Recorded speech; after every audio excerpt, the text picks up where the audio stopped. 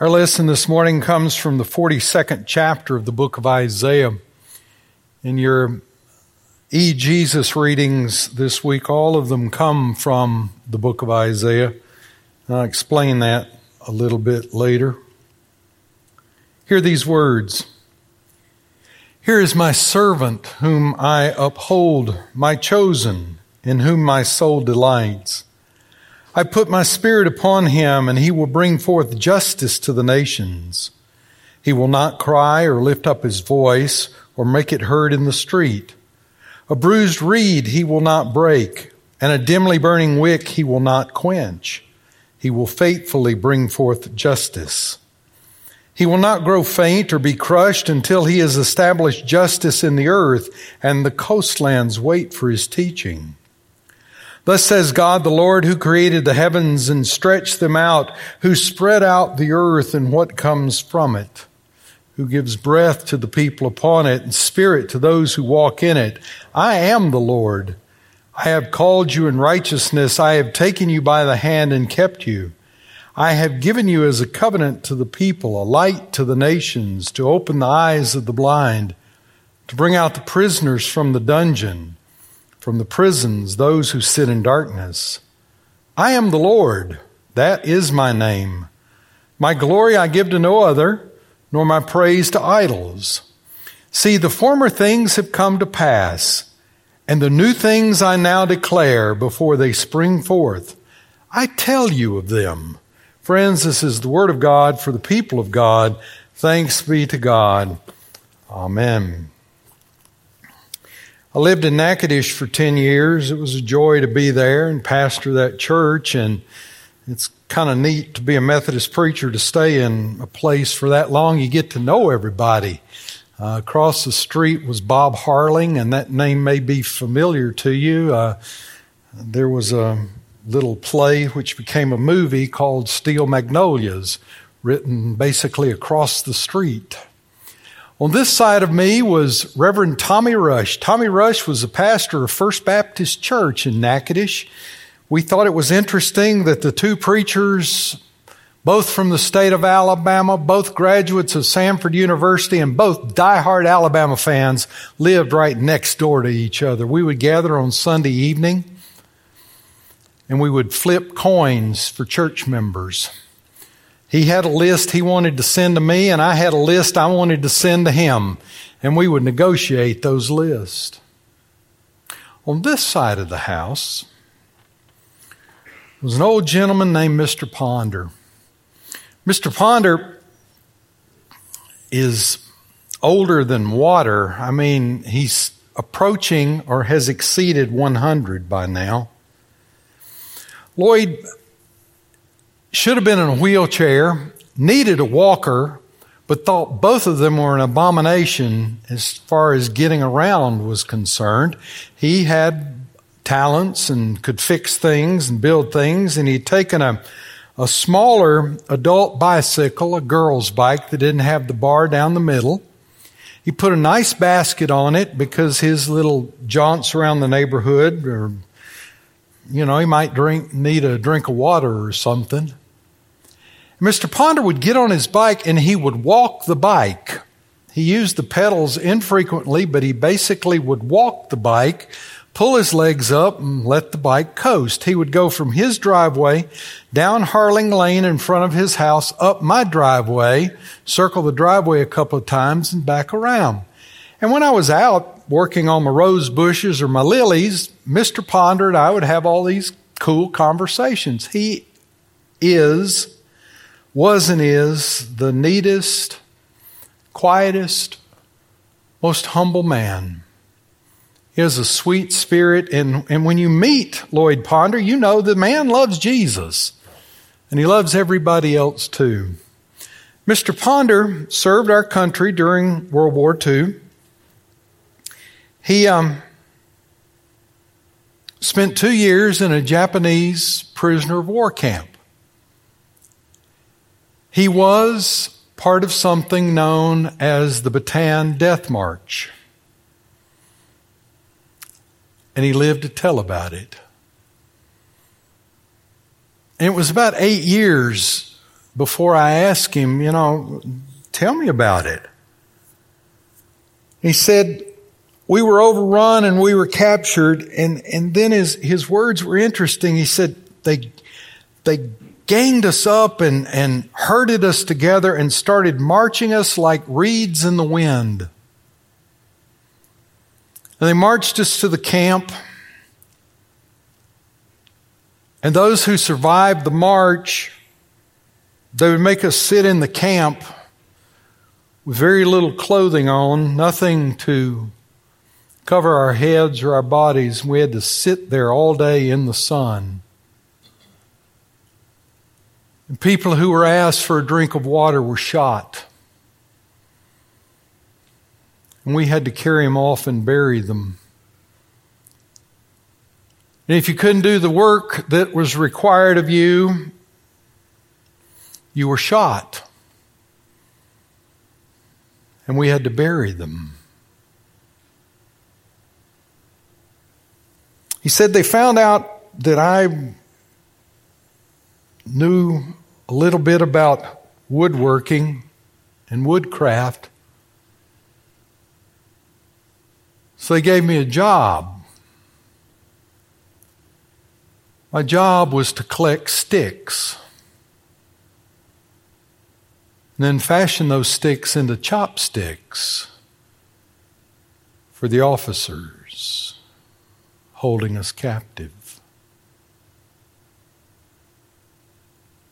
He was released, came back to the United States, and for years influenced the lives of young people, teaching them.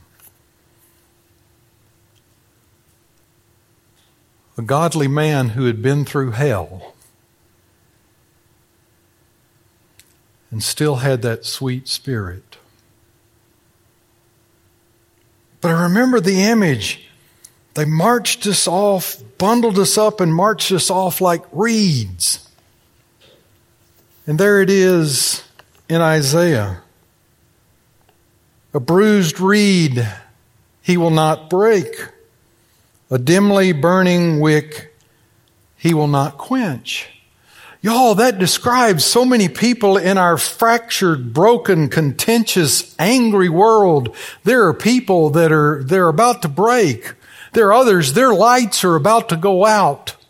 There are church people that are just minutes away from giving up on the church, giving up on the Christ who is the head of the church. They're broken, they're bruised, they're dimming, they're facing life's problems, and they're facing them alone because they have never made that deep, spiritual, intimate connection with Jesus Christ. It's in their head, but it's not in their hearts. And God bless them. Some of them invariably run up to that church member that's determined that God is on their side, and their side is right. And they pull out their bulldozer and their earth mover and their backhoe, and they just plow through a life.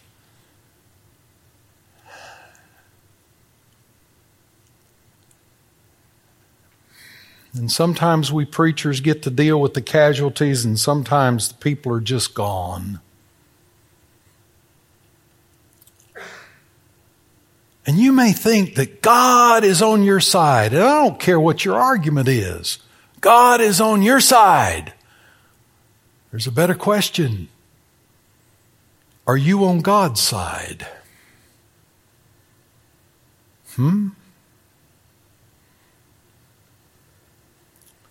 So with our fractured, divisive, broken, hurting, angry world, we come to Isaiah, which the church has called the fifth gospel, because clearly a picture of Jesus is portrayed in the book of Isaiah. Matthew says that, quotes Isaiah, a child is born, one is given to us, and his name shall be called Wonderful Counselor, Mighty God, Everlasting Father, the Prince of Peace, and of his kingdom there will be no end.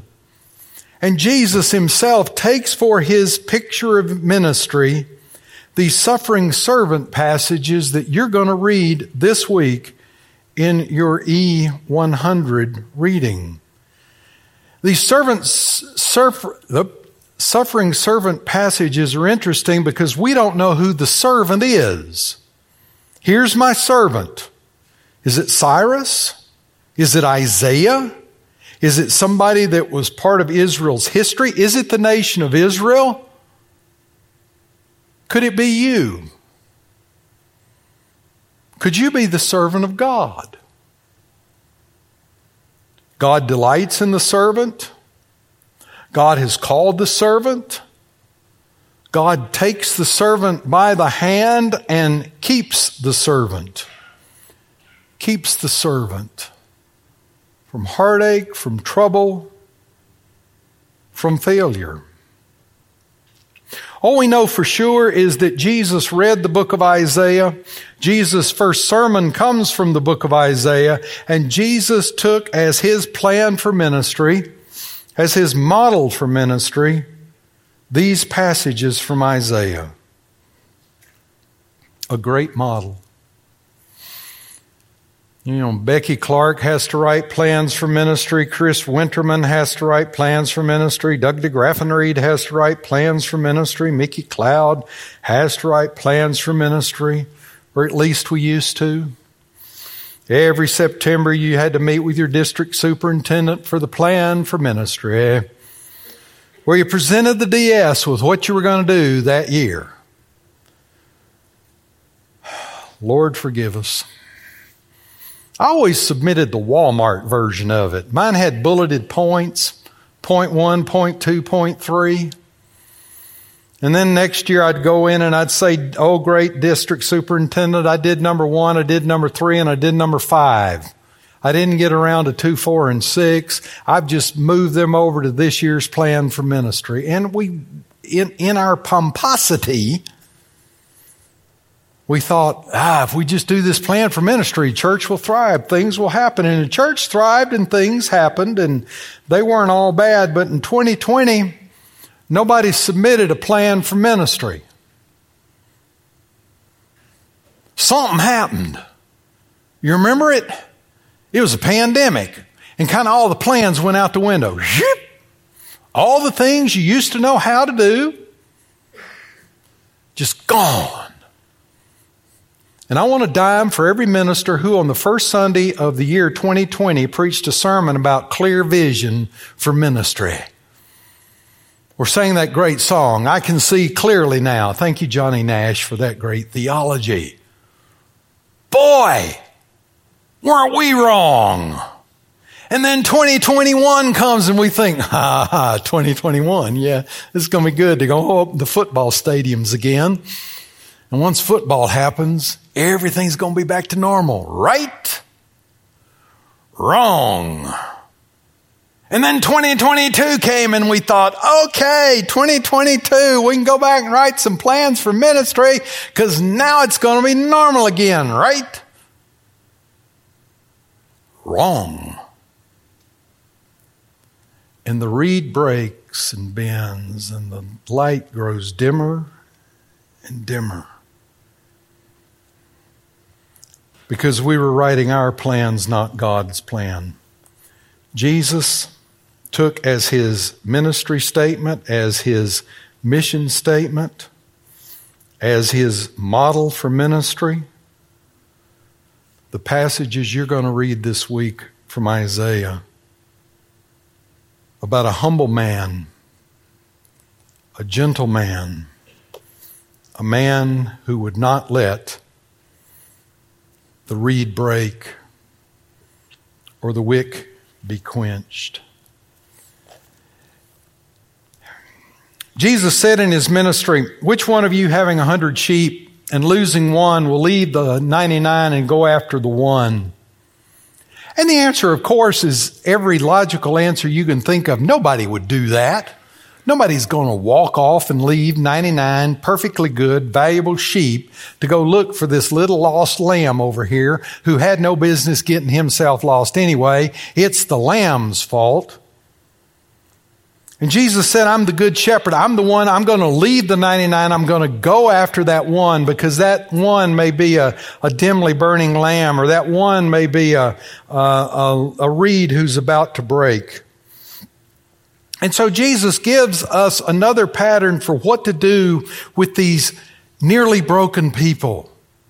How to be in ministry with them, how to be loving toward them, how to point them to Jesus Christ and be for them the hands and the heart of Jesus. But there's a great illustration of it in the 8th chapter of John's Gospel. It's early in the morning. Jesus again is in the temple, and all the people come to him, and he sat down, and he began to teach them. And the scribes and the Pharisees brought to him a woman who had been caught in adultery. She is still in her adultery outfit, and there they make her stand in front of them all. Picture a circle. She's in the middle of it. They basically throw her at Jesus and said, "Teacher, this woman was caught in the very act of committing adultery." Ain't hearsay. It's not speculation. We caught her. Now, the law of Moses says that one such person should be stoned. And look at all the witnesses we have. There are more than 2 or 3 witnesses here who will testify she was committing adultery. The law says she should be stoned. What do you say? And John tells us they did this not because they care about her, but they want to test him. And Jesus bends down. The woman's standing in front of him. Jesus bends down, supposedly right in front of her, and he starts drawing in the dirt, writing with his finger on the ground.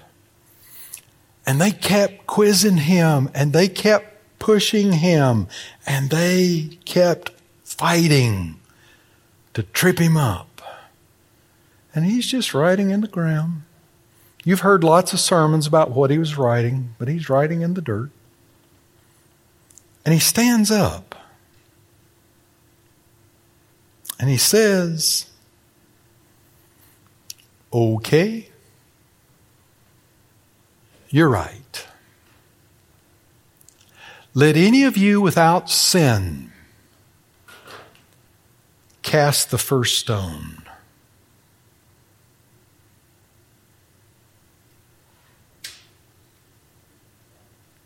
And you can almost imagine it, the sound you hear.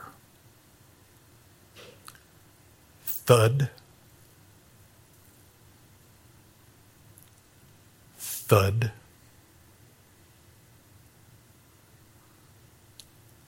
Thud.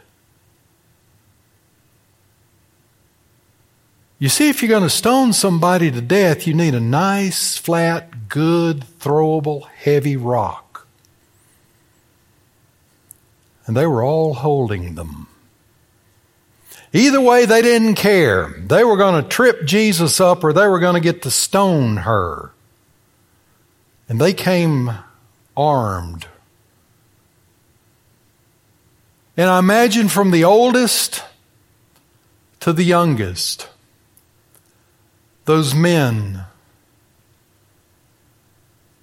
just dropped their stones as Jesus had knelt down again and started drawing in the dirt.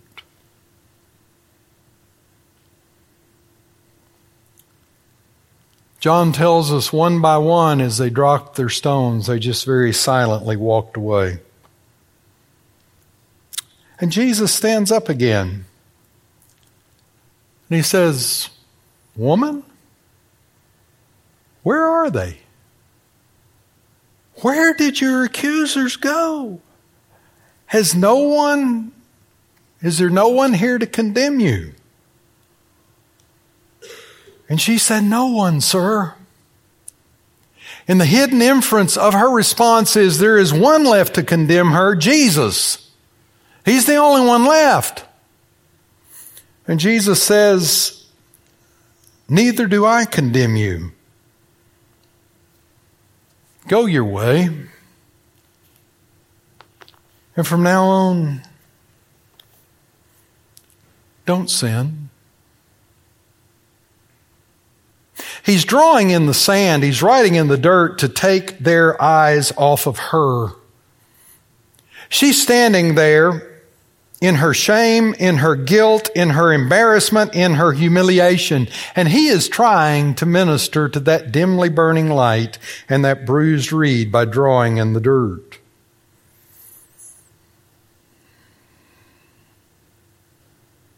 He could have condemned her, but he forgave her.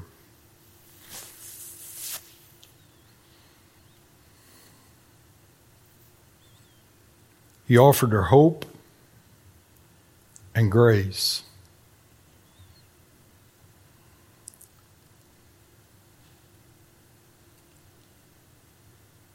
Isaiah calls us to be servants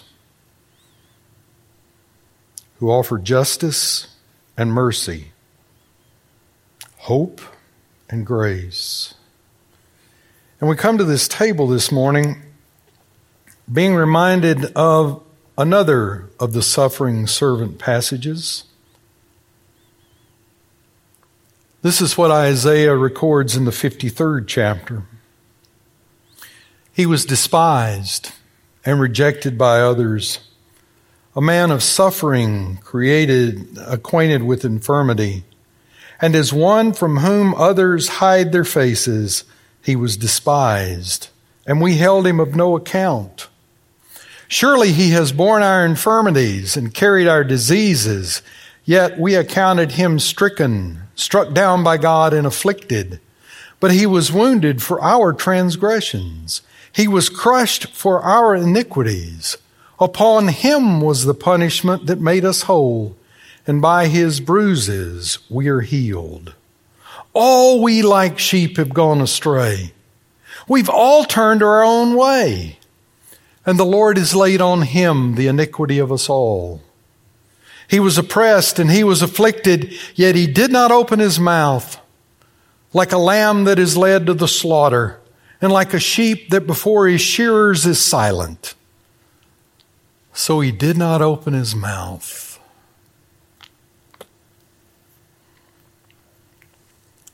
Isaiah prophesies, he proclaims that this suffering servant will die to save those bruised reeds and those dimly burning wicks and you and me. That's our hope and that's our faith.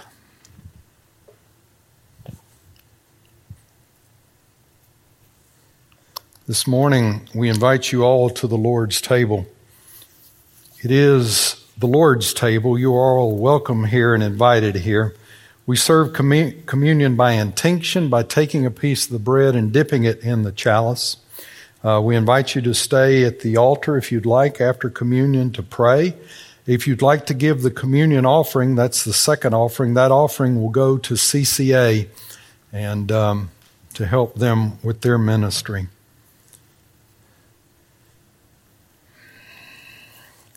This is the body of Christ broken for you.